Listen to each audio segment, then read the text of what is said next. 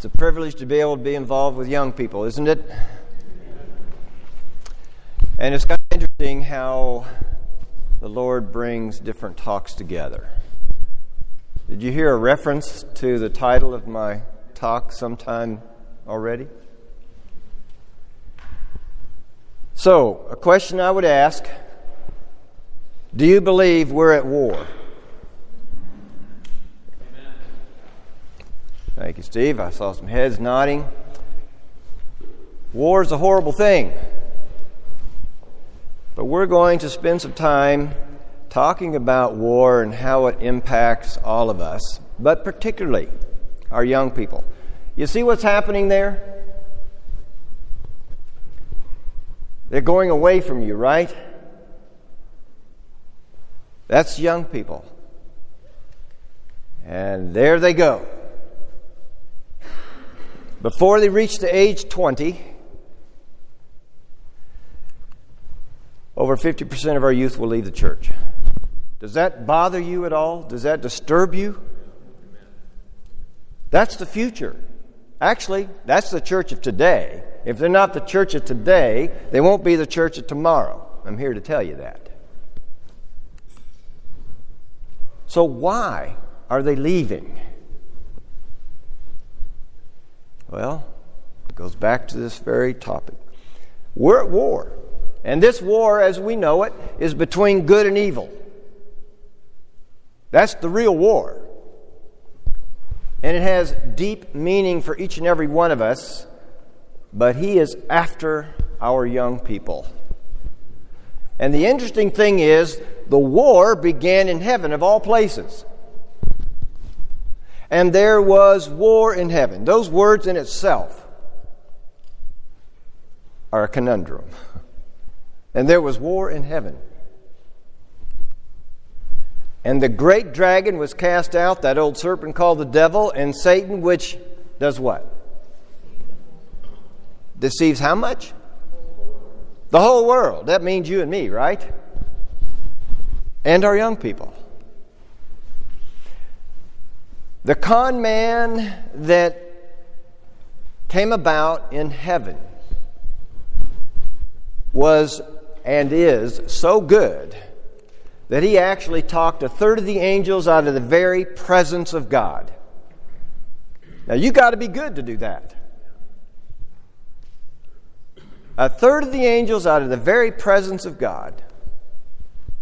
He talked our first parents out of the Garden of Eden. And he will talk us and our young people out of our salvation. Except by the grace of God. So what is this war all about? Because, it's interesting. I'll go here to the next part. The war actually is for the mind, you see. Because in heaven they didn't have machine guns and hand grenades. They didn't have bombs. It was a battle for the mind. That's where it all takes place. And whatever happens there manifests itself throughout the rest of the world and all the outcomings of that. All right, so I jumped too far forward. Let's see if this will do that. There we go. Satan invents unnumbered schemes to occupy our minds that they may not dwell upon the very work with which we ought to be best acquainted. He knows that with him, how much? Everything. That is the ball game. That is everything right there. Depends on his diverting minds from Jesus and his truth. Unnumbered schemes, whatever it takes to distract us. Proverbs 23:7, what a man thinks in his heart, what? That's who you are. I keep jumping ahead with 2. I can't hold that down, I guess.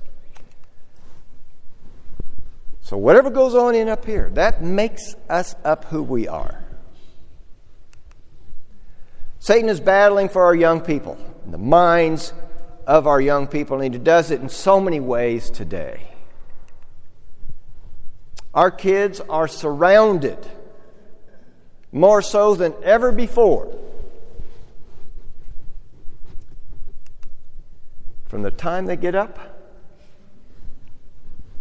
until the time they go to sleep at night.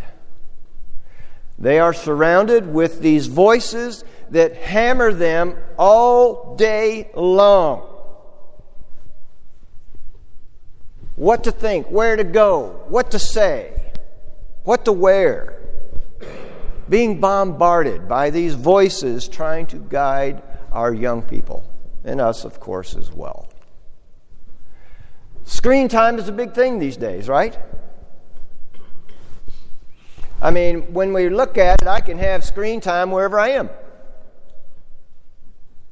And young people have screens with them pretty much wherever they go nowadays. In fact, that's how they communicate. They can be in the same room and text back and forth. It's a weird thing. But that's what they do. Screen time. All kind of screen time. And it's very interesting. And I put those little kids there at the bottom for a reason. Have you ever watched an 18-month-old baby play with an iPad? Do they get it? Do they know how to deal with that? Starting young. Yeah, screen time. Before they even know what screen time is. It just gives them something they want to have or something to do. And then, kids can be wherever nowadays with their phones, but, they have the computers in their rooms, and parents have no clue where those kids are going and what they're doing many times. I can have my phone, and I can go anywhere in the world I want to with that phone. I can talk to people. I can text people. I can go online, and I can see all kind of things. I can ask Siri all kind of messages, and gives me the information. Kids have all this available to them. And then music. Of course, music's a part of the smartphone. It seems to me I remember something about Satan and music. What about him? What did he do? Choir director, that's kind of what I've heard, through the years. So he gets music, right? He understands music. And I don't know about you, but music moves me probably as much or more than anything else. Good music can have a huge impact, or bad music. And it's an interesting thing about young people. I watch them going down the street or in the mall or whatever. Nowadays, they have just one earpiece in. I don't get it. The other one's dangling around. They're just walking down the street, doing their tunes, But that's what they do. Music, very important in influencing our minds. Average kids today get 7.5 hours of screen time daily. Or really, actually, they do what they call multitasking. And I've come to believe that that's the case. Now, it may not be in your home, but a typical kid will wake up in the morning, and what do you think the first thing is that they do? And what do they do with it? Text, yeah. See who's alive, who's going out there. And as they're texting and kind of getting ready, it occurs to them, oh man, I still have homework to do. So they're over there hammering away, and they probably have their tunes going, or they're texting on the side, and the television's playing over there. All these things happening at the same time. 10.5 hours. And did I mention that was outside of school? And nowadays, many schools are now having what they call one-to-one programs where every kid has their own device. iPads, whatever. So they get some screen time. Of course, that's going to be more directed, thankfully. But screen time, lots of it. And then television, and it's probably more now. But the last time I checked, by the time they're 18, kids have watched over 17,000 hours of television. About 3 hours a day. And at one time I used to think that our kids, Adventist kids, didn't watch that much television. But I've come to the conclusion that I'm wrong.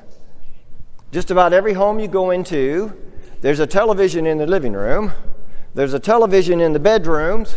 There's a television in the kitchen because you got to stay on top of the news. You can't just wander from one room to the other and not be in touch. So there's a television in just about every room of the house these days. So that kind of thing is happening in the lives of these kids every day. And through television, I realize these are older, but the point still remains. You can invite Satan into your home in more ways than one, but very directly by the television shows that go on. In fact, I was in Atlanta in a hotel, and I see on the screen this lady that says, here's the number, call this number. If you had a loved one pass away and you want to communicate with them, call this number and we will help you communicate with your loved one who passed away. On television.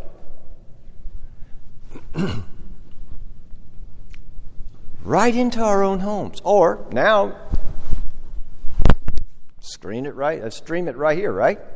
Have television wherever you want to go. So it's a very real thing. And movies. This was a Signs of the Times a while back. Hollywood's battle for your mind. Hollywood gets it.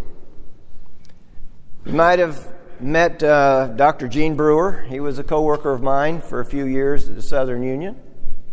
He was at a brain conference. He used to go to those things and hear about how the brain functions and what impacts the brain and all that kind of thing. And so during a break, he was talking to this guy beside him, and it turns out this guy was from Hollywood. And he goes, Hollywood? Why are you at a brain conference? Because we want to know how people think. We want to be able to influence their thinking. It's by design. Hollywood gets it. But really what they're wanting to do, they want to influence your thinking so that you'll go and dip into this, come watch their movies, right? It's a multi-billion-billion-dollar business. And there's a new movie every time you turn around. These are way outdated, I'm sure, but I'd spend half my life just updating that slide right there. A movie you just have to see. And so, a lot of them run out. Spend that, $10, $15, whatever it costs nowadays to watch the newest movie out. And then we find that our young people are being raised in Generation Me. You ever heard of Generation Me? If you haven't, understand that you're living in Generation Me. It's very real. In fact, there is a book that was entitled Generation Me. I had to buy the book. Now, you probably can't see that, and maybe you can. Why today's young Americans are more confident, assertive, entitled, and more miserable than ever before. What a problem. But have you not seen that? More entitled, but more miserable than ever before. So, this research done in the book covered 6 decades and 1.3 million people, showing how this country developed Generation Me. And we worked hard at it. Every generation wants their kids to have it better than they did. Am I right? And that basically has happened in America. And we live in an entitled generation. If you don't understand that, it's because you haven't been out and about. Because we live in a very entitled society. Or at least they think they are. The author says this: today's young people speak the language of self as their native tongue. An example. When I was growing up, it was always Johnny and me. Now how is it? It's me and Johnny. Sorry about you, Johnny. Well, maybe not. It's just me. It's all about me.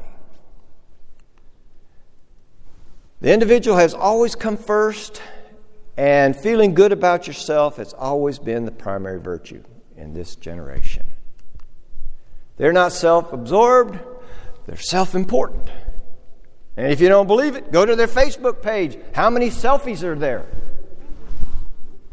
I mean, when I was growing up, a selfie? Are you kidding me? What's a selfie? We live in a generation of me. And our kids are growing up in that environment. And that is totally opposite of what God has asked us, right? What a struggle that our kids are facing. Dr. Twenge says this: the society that molds you when you are young stays with you the rest of your life.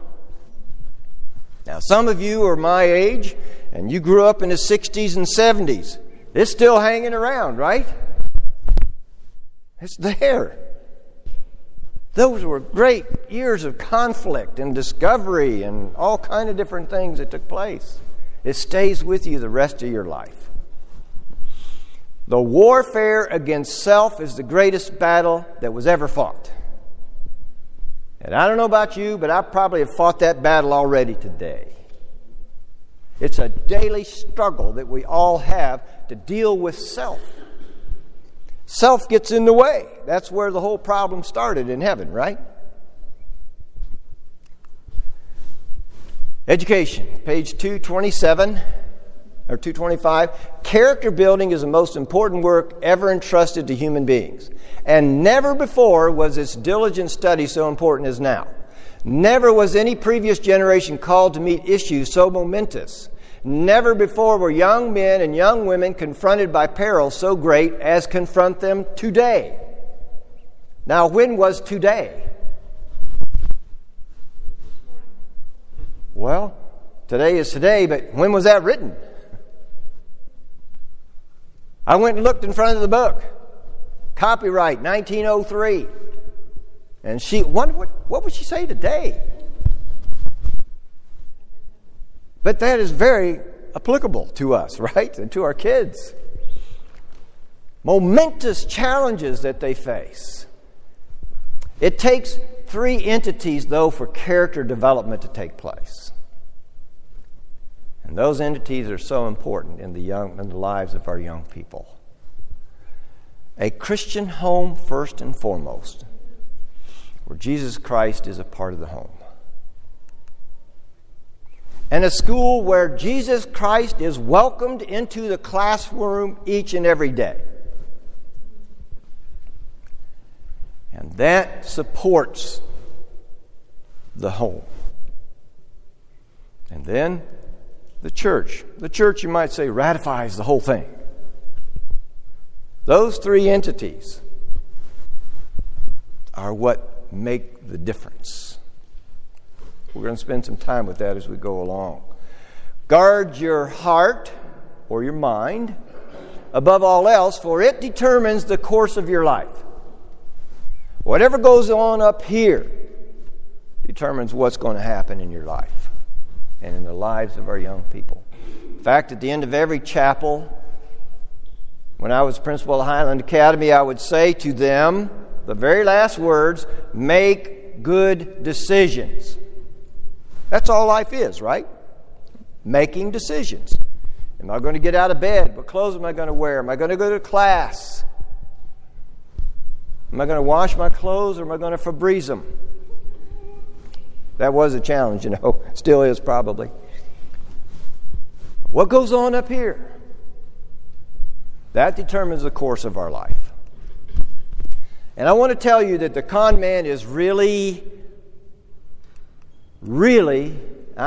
is really good at what he does.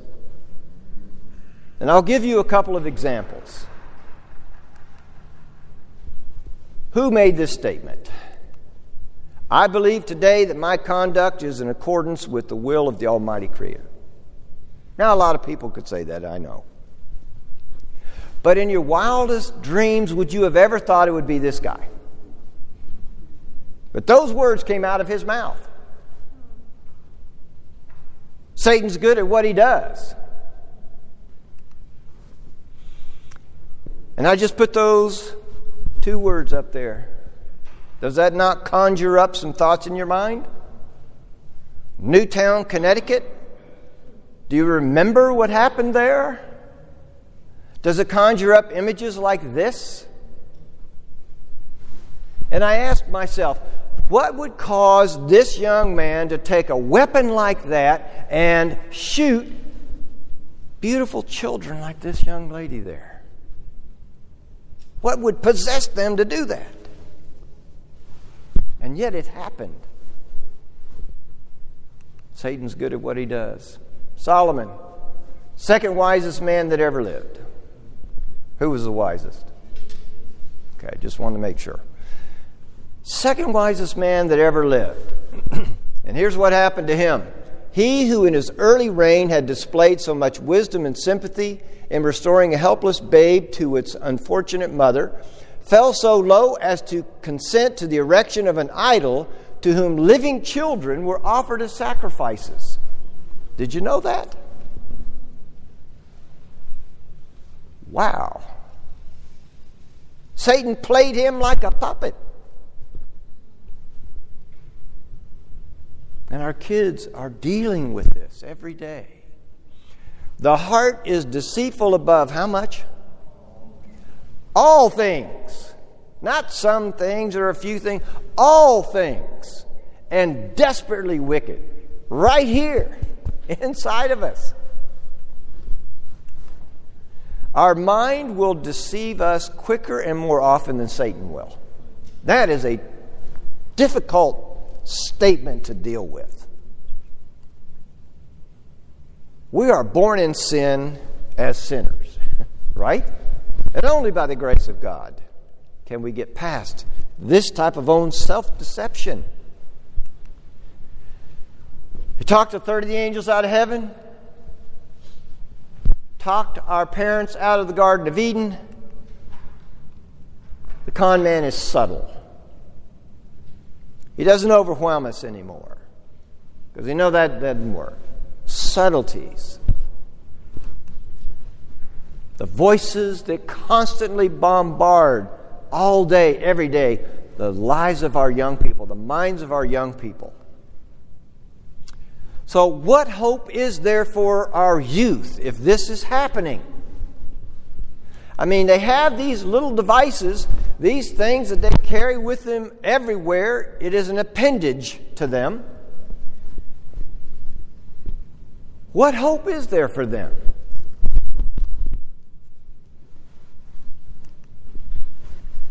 It is a law of the human mind that by beholding we become changed. And we're mystified as to why people get in a hotel, break out the windows, and shoot all these individuals down below them. And yet, I wonder how many hours that person might have spent in front of these video games blowing people away. It was just part of the game. Who knows? But by beholding, we become changed. And that is so true for our young people. Those who would not fall a prey to Satan's devices must guard well the avenues of the soul. They must avoid reading, seeing, or hearing that which will suggest impure thoughts. The mind must not be left to dwell at random upon every subject that the enemy of souls may suggest. The heart must be faithfully sentineled, or evils without will awaken evils within. Wow, they're there. They're planted there. And the soul will wander in darkness. Battle for the minds of our kids. If that's the case, is it possible? Is there any way our young people could hear no evil, see no evil, speak no evil? Is that possible? Well, I believe it is. Their hope, as they are told us in Value Genesis study, is when the home, the school, and the church work effectively, and the key word is effectively, together. If those three entities do not work together, if there's one that falls down in the process, our young people are vulnerable. But if they do work effectively together, there's a 99% probability that our young people will have an intrinsic faith in Jesus. I like those odds. But how often do the home, the church, and the school work together? The devil's good at what he does. Just a little bit of discord. Did you hear what happened at the school? Or they go home and have the preacher for lunch. And the kids hear all this. But if they work together, if they support one another, a 99% probability they'll have an intrinsic faith in Jesus. Counsel to parents, teachers, and students, only the power of God can save our children from being swept away by the tide of evil. The responsibility resting upon parents, teachers, and church members to do their part in cooperation with God is greater than words can express. Those three entities working together. Have y'all ever seen one of these before? Some of you have. What is it? A three-legged stool, but what did they use it for? Back in the day, you know. Milking cows, yeah, generally speaking. Now, what happens if one of those legs is gone? They have a three-legged stool for a reason. Two-legged stool doesn't work. Now, you could have a one-legged stool. They've done that before. But you need all three for that stool to stay up. So, we could say that the home, the school, and the church are there. And that develops that intrinsic faith in Jesus. And we're going to take just a couple of minutes with each one of these. We'll start with the home. Too much importance cannot be placed on the early trainings of children. The lessons that the child learns during the first 7 years of life have more to do with forming the character than what? Than all that it learns in future years. Those first 7 years set the foundation. That's what it's all about, starting right there in the home. The influence of a carefully guarded Christian home in the years of childhood and youth is the surest safeguard against the corruption of this world. Starting right there, being careful of those things at home. George Barna. You've heard of George Barna, the guy that does all the research and so on. Said this: by age 13, a child has developed the value system they will die with. Is that biblical? Why would you say that? What happens? Train up a child in the way he should go. Yes. But what happened in the Jewish economy at the age 12? Wasn't that the time they were determined to be a man? I think he nailed it. By age 13, a child has developed the value system they will die with. Now, by the grace of God, anything can happen. We realize that. But that's a powerful statement. How do parents develop a Seventh-day Adventist value system in their children? Well, the Bible's pretty clear about that, I think. Deuteronomy 6, 4-7. You all probably have memorized this.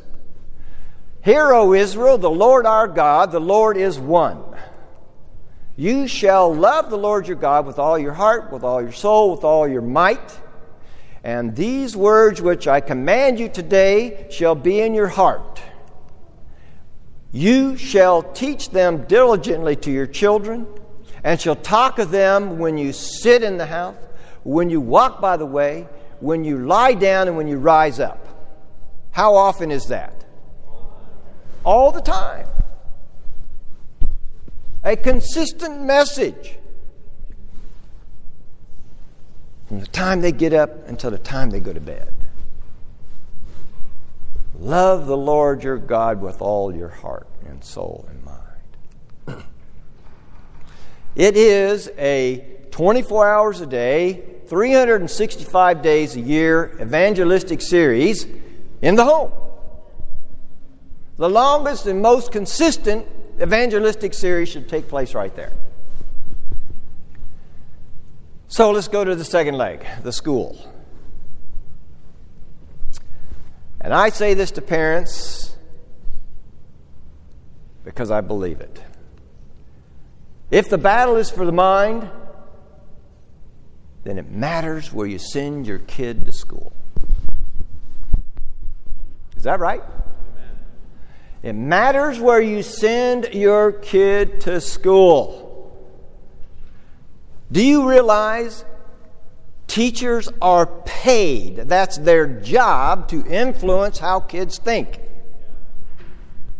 Now, we don't think about that a lot probably, but it's their job description to change your kids' thinking. I don't believe that even if it's a Christian school and maybe a great place to be, that there aren't subtle differences when they go down the street to another school and they spend 6 hours a day, 5 days a week, and maybe more than that. Remember that Satan deals with the mind in subtle ways. Subtle ways. I thought this was great. They, the teachers, are co-workers with the angels. Wow!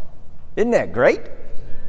Rather, they are human agencies through whom the angels accomplish their mission. Angels speak through their voices and work by their hands every day. And that makes a difference. I'm here to tell you. I'm a product of that myself.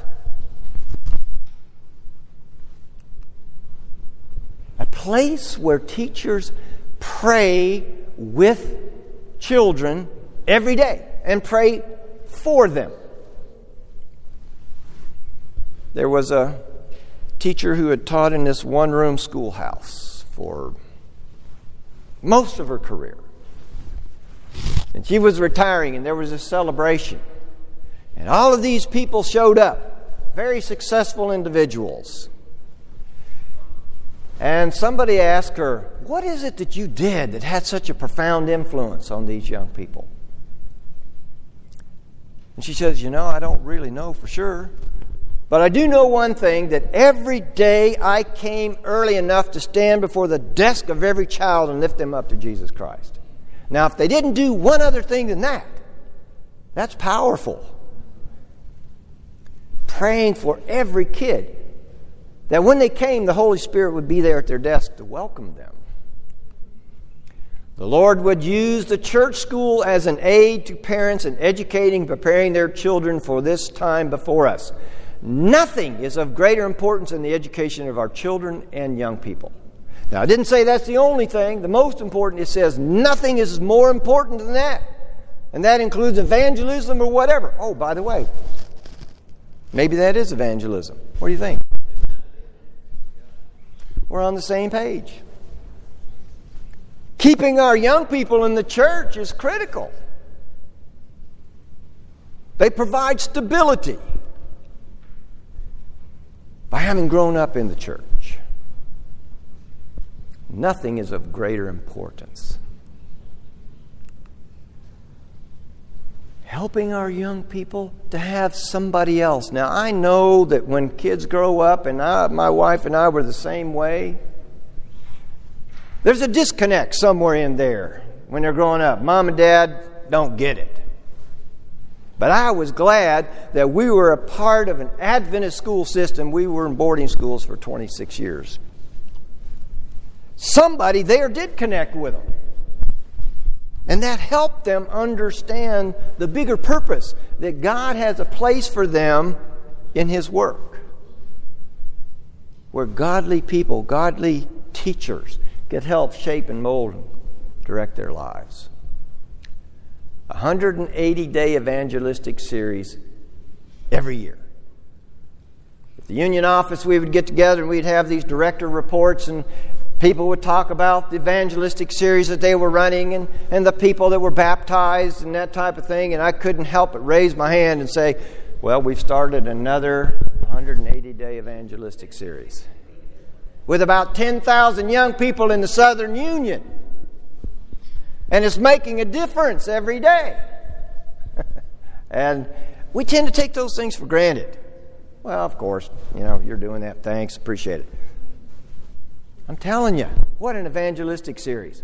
In fact, the two most successful evangelistic series ever done in the church are what? What do you think they are? I've been kind of alluding to one. Okay, schools. What the other one might be?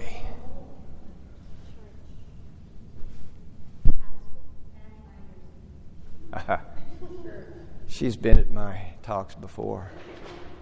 The school and Pathfinders. Those two coupled together make a huge impact on our young people. So, Value Genesis, there is clear evidence that the longer our children remain in Seventh-day Adventist schools, the more likely it is they will stay in the church. Value Genesis study, if you don't know that, is the biggest study ever done by any church of its young people. And we have now done it 3 times. 1990, 2000, 2010. To find out how our young people think and what they think about their church. That's important. And they're telling us things that we need to know. So, we'll go to the last leg, the church. Counsels to parents, teachers, and students. God has appointed the church as a what? A watchman, to have a jealous care over the youth and children, and as a sentinel to see the approach of the enemy and give warning of danger. But the church does not realize the situation. What is happening? She is sleeping on guard. Is that possibly one of the reasons why 50% of our kids are going out the door? Now, we can always point our fingers at different things. But those 3 entities, don't forget that. All 3 working together. Tony Campolo, have you ever heard of him? Christian sociologist. Some people have issues with sociologists and all that kind of thing. I get it. But he has changed a lot of people's lives. But he decided he would go back to the hood, where he grew up in Philadelphia, which happens to be, some of you know, happy right now. Why? Their team won the Super Bowl. Just a divergence, but goes back to Philadelphia and checking out things there where he lived. And he discovers his church, and it's all boarded up. The church was gone. Nobody was meeting there anymore. And he asked the question, why do churches die? Well, somehow he got access to that church and got into wherever it was, and this file cabinet was there, and he went in and he opened up the file cabinet, and in there were records of baptisms. And so he went to the year that he was baptized, and this is what he found. Only one piece of paper with a short statement.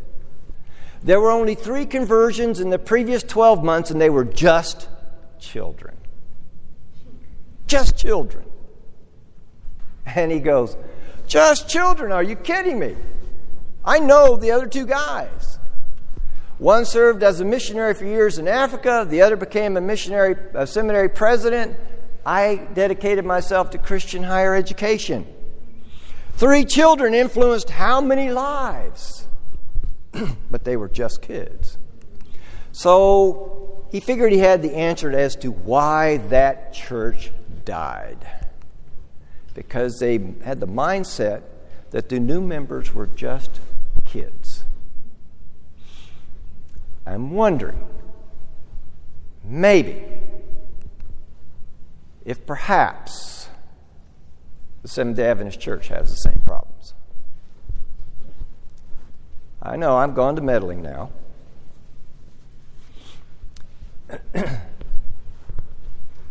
Let's take a look. What's the average age of the membership in the United States? Seventh-day Adventist Church. 55? I could be an auctioneer up here, you know. I'll give it to you. 58. Now, I'm 67, so 58 really isn't all that. Except if it's the average age for a church, that's problematic, isn't it? And not only that, I discovered there are 1,000 churches in the U.S. that have no children. Seventh-day Adventist churches. I don't know what the total is, but that's disturbing. That's 20 per state. And the criteria they used to determine whether they had no children was there weren't enough children to have a Sabbath school. Now I ask you, how many children does it take? One child, so that tells me there are no children, right? 1,000 churches, 20 per state, no kids. So if you have the average age for the church members in the U.S. is 58, and you add to that 1,000 churches with no children, and you add to that 50% of the youth going out the door, to me that's a challenged and dying church. In the United States, we're not growing like the others are we? We have how many members here? 1.5 million? Out of the 19 million now? The place where it all started? Satan is working on those kids in a very successful way. What can be done? Can you finish that? Yeah. Use them or lose them. I'm the same way. When I signed up to play on a team, I didn't sign up to do this. Right? Sit there, lean and narrow across the fence, and everybody else is playing. And you can tell he's really excited about it. And then, of course, you have a little perk. Got a uniform on, got the helmet, but just doesn't quite have it. So he's riding a pine. But I wonder how many kids in our church experience the same thing. Youth today stay on the bench because their talents are unrecognized and unused. They're there and they're very talented. I worked with them for 43 years. I get it. Now, a lot of people don't. They haven't had that opportunity. I realize that. But young people can do it. What can youth do? Well, there's a little church not too far from one of your schools. Spencer, Tennessee. Now, you might not be able to see that up there very well, but you see the age. Somebody wrote the ages there beside these names on the church. What do I want to call it? Say it again? Well, church offices, yeah, but they're going through their nominations and their nominating committee. And so 18, 16, and over here 12, and 18 and 12 and 10 and so on. They seem to get it. Church clerk, 18? Are you kidding me? There it is. They get it. Now, why is that important that we utilize our kids like that? Do you like to be needed? Yeah. I'll come back to a place where I feel like I'm useful, that I'm needed for some reason. These kids feel that way. Every church ought to be this way, utilizing their young people. And I want to tell you, youth can save churches. I know that because I've experienced it myself. Phil, I was at Fletcher. And some of you have had the opportunity of teaching seniors. You know about seniors, right? They're the ones that have the sign up there, the parents put it up there. Go out and make a living now while you still know everything. But one day in class, they're whining because Phil will know, and others of you probably, but there are a lot of white-haired people over in the Fletcher church. And they're going, we need our own church. We're tired of being over there with them and that kind of thing. And we need to be able to do our own thing, have our own church. I thought, really? I happen to know a little church that looks almost exactly like that. I'm pointing at the one at the back, but like that. 10 church members. They were dying. They had one child in that membership. And so I went to them and I said, about 15 miles away from Fletcher, would you all be interested in young people coming and helping you here at your church? You know what they said? I know. You don't want to venture a guess. But the right answer came. Yes. And you know what? I went back to the senior class, and of course it was a shock to them. I said, y'all wanted your own church, right? Yeah, we do. And I said, okay, you got it. Well, they didn't know exactly what to do with that information. I said, I know of a church that has 10 members, and they're about ready to close their doors. They need you to be there to help do everything. To do the Sabbath school for the little girl there. You need to help take up the offering. You may need to preach now and then. You need to stay by for potluck and help with some outreach in the afternoon. Are you guys in or not?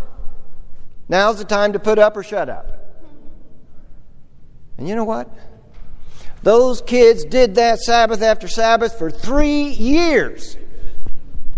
And they bridged the gap. If that doesn't move your soul, you can't be moved. And now, that church is over there in Brevard, North Carolina, debt-free, because those kids filled the gap. They stepped up. Our kids can do it. George Barna surveyed 602 teens about what they saw themselves doing in 10 years in relationship to future religious activity. 60% of the teens surveyed said, if I am actively involved in the church now, I will be involved in 10 years. Only 14% said, if I'm not actively involved now, I'll be in the church no matter what.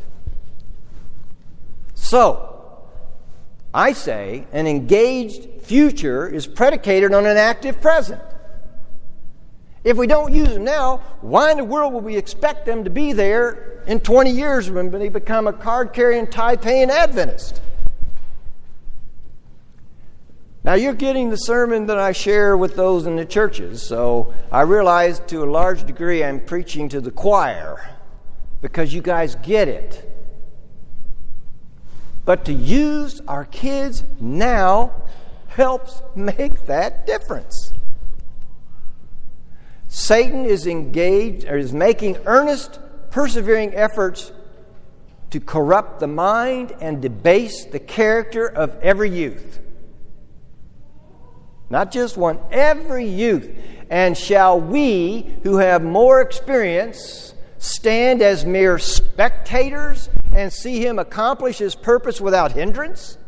Let us stand at our post as Minutemen to work for these youth, and through the help of God, to hold them back from the pit of destruction.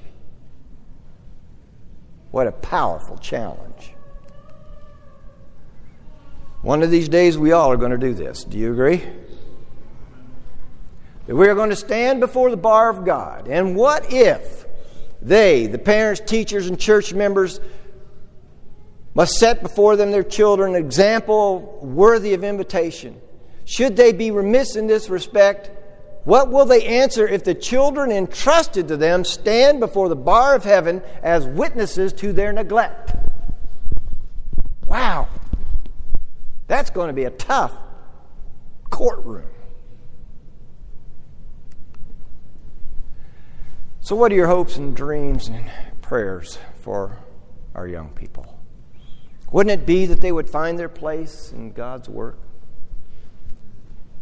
Wouldn't it be to be there in heaven and see Jesus Christ himself welcoming these children of ours into his kingdom?